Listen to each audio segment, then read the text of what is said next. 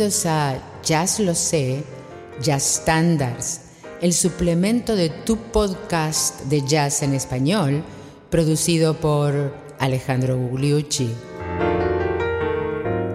I surrender, dear. Me rindo, querida.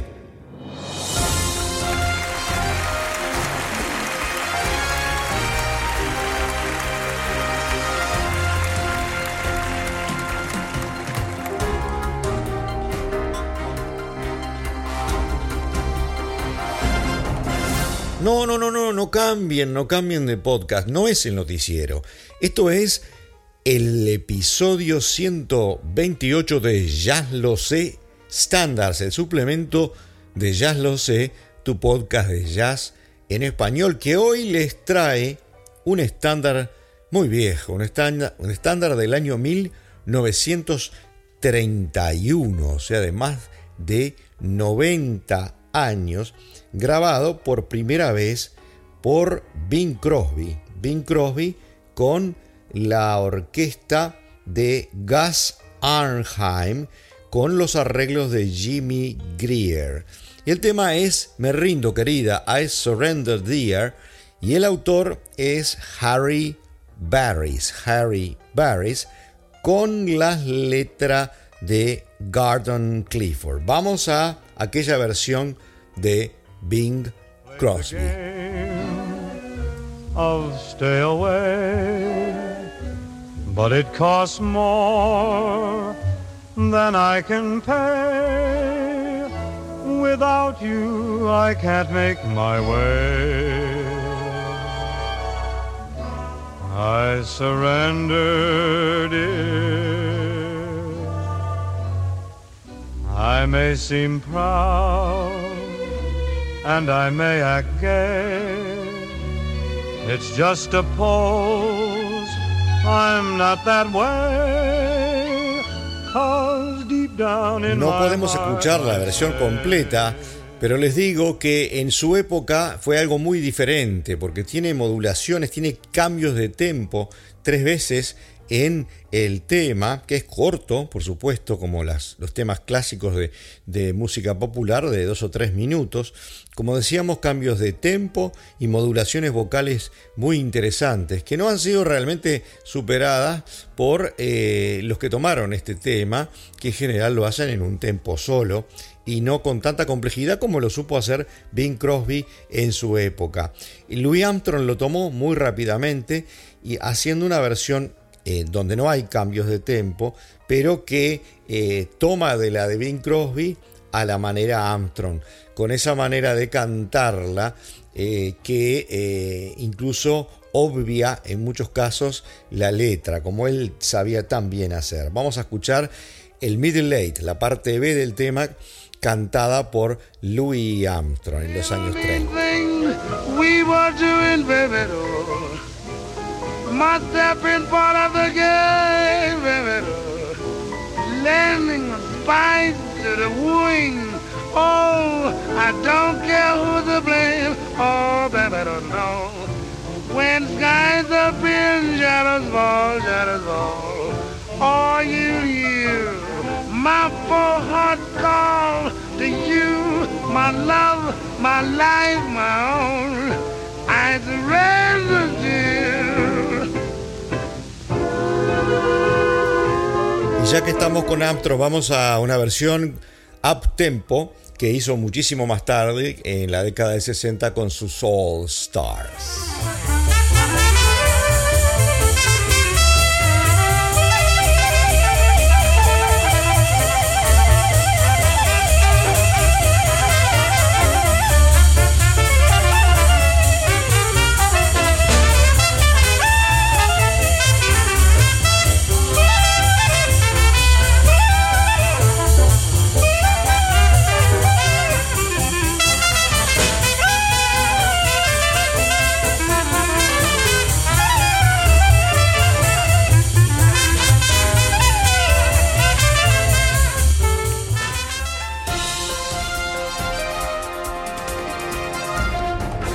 Sin duda que el tema fue tomado rápidamente por las grandes orquestas del swing, como por ejemplo la de Artie Shaw y, sin ninguna duda, la de Benny Goodman, a quien escuchamos aquí con Charlie Christian, el padre de la guitarra eléctrica del jazz, acompañándolo.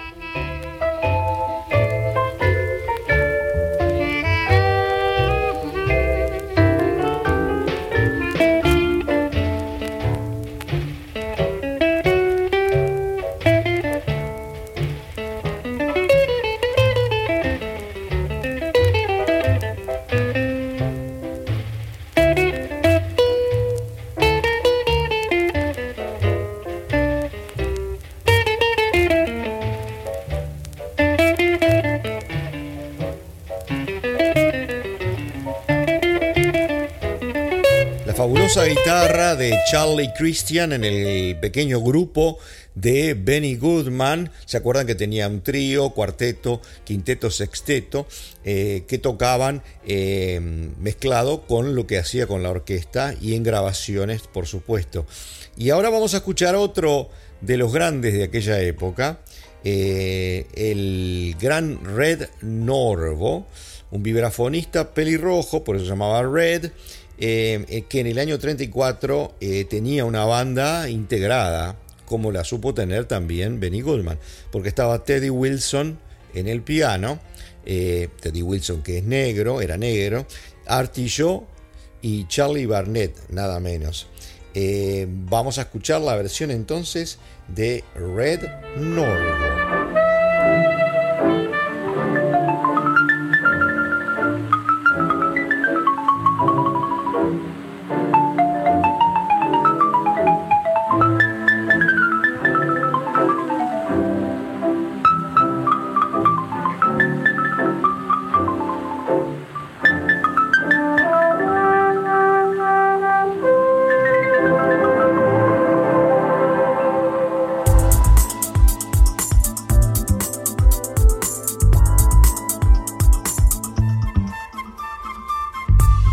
Pero la mejor de las versiones premodernas de I Surrender Dear es la de Coleman Hawkins, que en el año 40, con la fama que había adquirido con la grabación, ¿se acuerdan?, de Body and Soul en el 39, donde básicamente esboza la melodía en los primeros 2 o 3 compases y después prescinde totalmente de la melodía y es toda una improvisación. Eso era la primera vez que se hacía. Bueno, hace algo bastante parecido al año siguiente con este tema I Surrender Dear, Coleman Hawkins.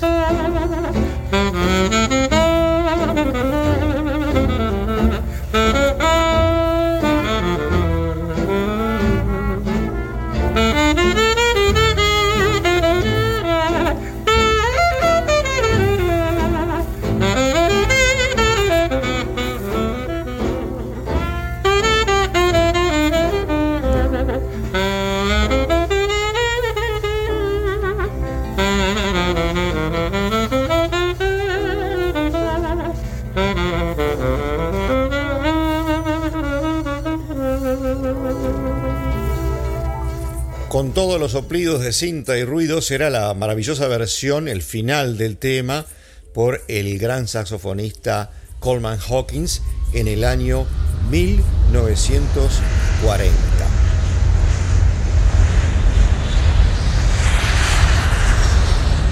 Y claro, nos tomamos el avión para cruzar el charco del Atlántico y escuchar la versión del Hot Club de Francia, la parte B del tema por Django Reinhardt.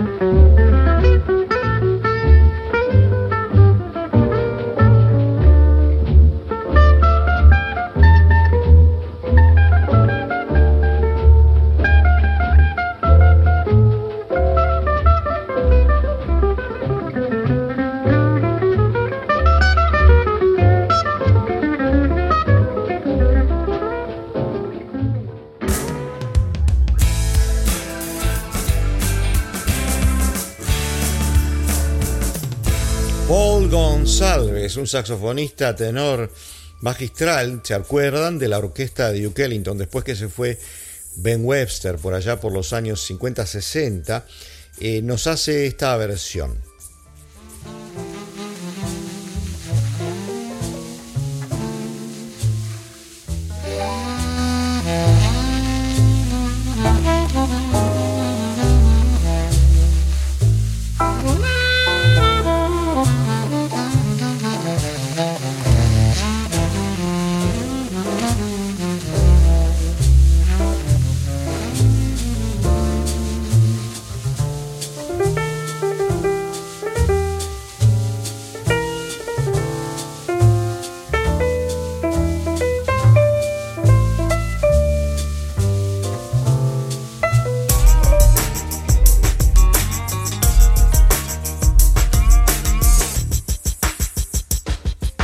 De un saxofonista negro como Paul Gonsalves pasamos ahora a un saxofonista blanco, magistral, asociado con el swing y con lo que vino un poco después, pero nunca con el bop específicamente, aunque tomó algunas líneas del bop también. Estamos hablando de Zoot Sims, asociado en un principio con la orquesta de Woody Herman y con los Cuatro Hermanos.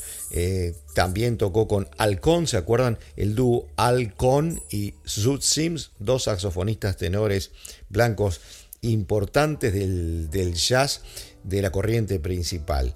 Bueno, pero en este caso en un dúo inusual, grabado por allá por los años 60, con Count Basie.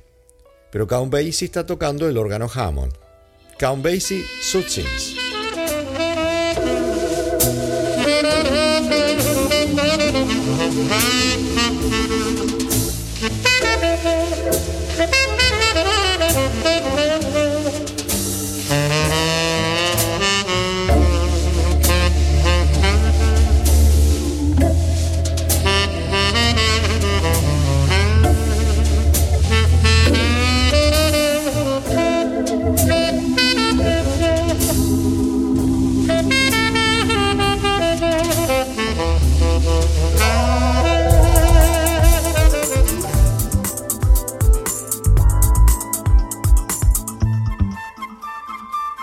Si escuchamos un poco alguna versión de piano, vamos a contrastar, como a veces nos gusta hacer, a dos grandes estilos, dos grandes pianistas negros.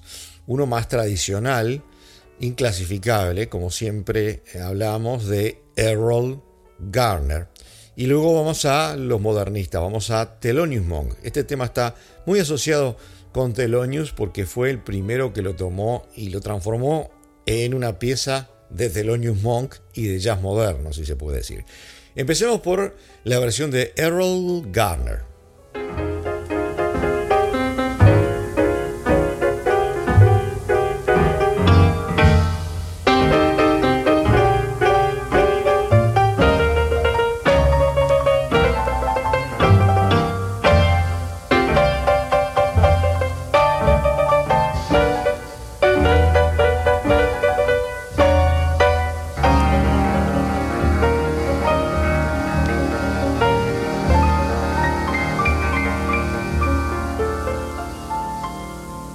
En el año 1956, el magistral Thelonious Monk va a grabar un disco al sello Riverside y lo trae Orrin Kipnius, que fue el que lo aconsejó a hacer discos solos con, por ejemplo, los temas de Duke Ellington. Bueno, esto estaba comenzando, grabaron el disco con las composiciones de Thelonious Monk, incluyendo Brilliant Corners, la del título, y la maravillosa Panónica dedicada a la condesa de Königswarten y el Benja Swing.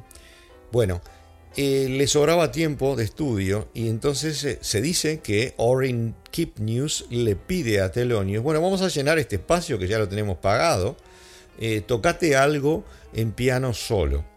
Y toca I Surrender Dear y la ponen en el disco. Bueno, vamos a escuchar un fragmento de esta maravillosa reinvención del tema, mostrando la genialidad clásica de Thelonious Monk.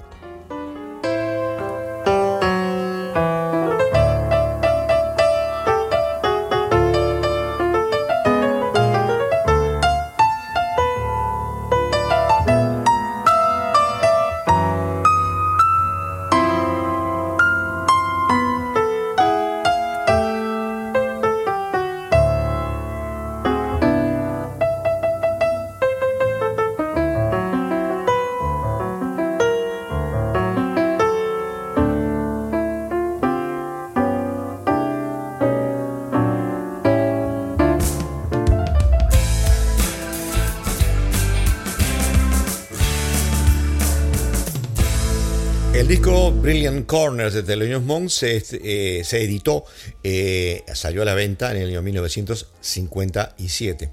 En el año 64 se graba en el sello Columbia, en este caso, el famoso disco de Monk, Solo Monk, que es todas piezas de piano y nada más. Y lo vuelve a tocar. Era un tema que le gustaba muchísimo. Vamos a escuchar la segunda versión, esta del año 64, en Solo Monk, y después les cuento un chisme.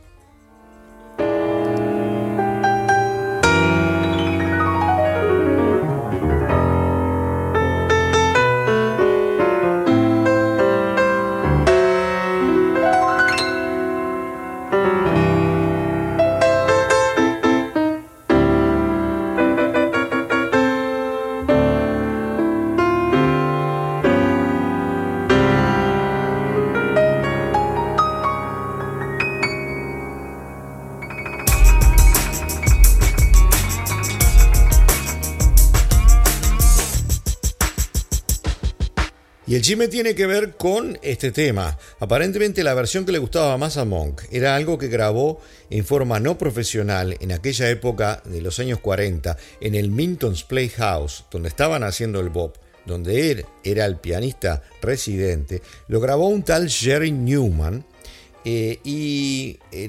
era, entre otras cosas, una versión de media hora de I Surrender Dear, y había hecho un disco de pasta que aparentemente Monk lo gastó durante los breaks entre sesión y sesión. Lo gastó el disco y nunca se pudo editar porque era solamente el disco de pasta que tenía el individuo y el ruido era tan grande que nunca le dio por editarlo, pero debería ser algo mágico muy bueno porque a Thelonious le gustaba y lo gastó.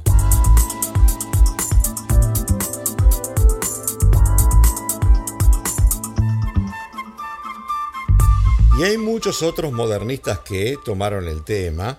La versión de Thelonious Monk constituye, por lo menos para mí, una de las mejores, sin ninguna duda.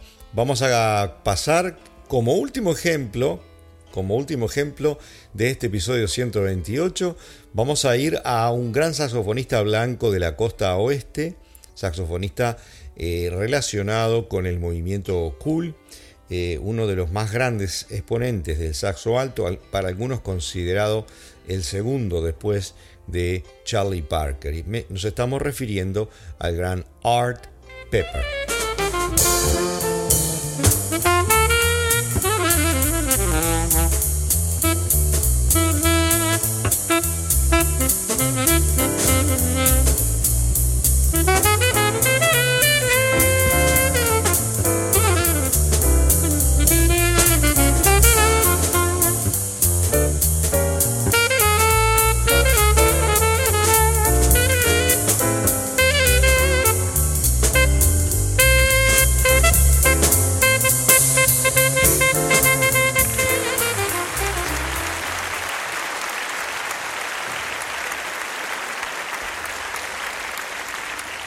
Y eso es todo por el episodio 128 de Jazz Lo Sé Standards, el suplemento de Jazz Lo Sé, tu podcast de jazz en español. Nos vamos ahora desde el año 31 a una década más tarde aproximadamente, donde estamos con el bop floreciendo la nueva onda de Dizzy Gillespie y Charlie Parker, y uno de los temas emblemáticos de Dizzy Gillespie, en este caso, es Hot House, Casa Caliente.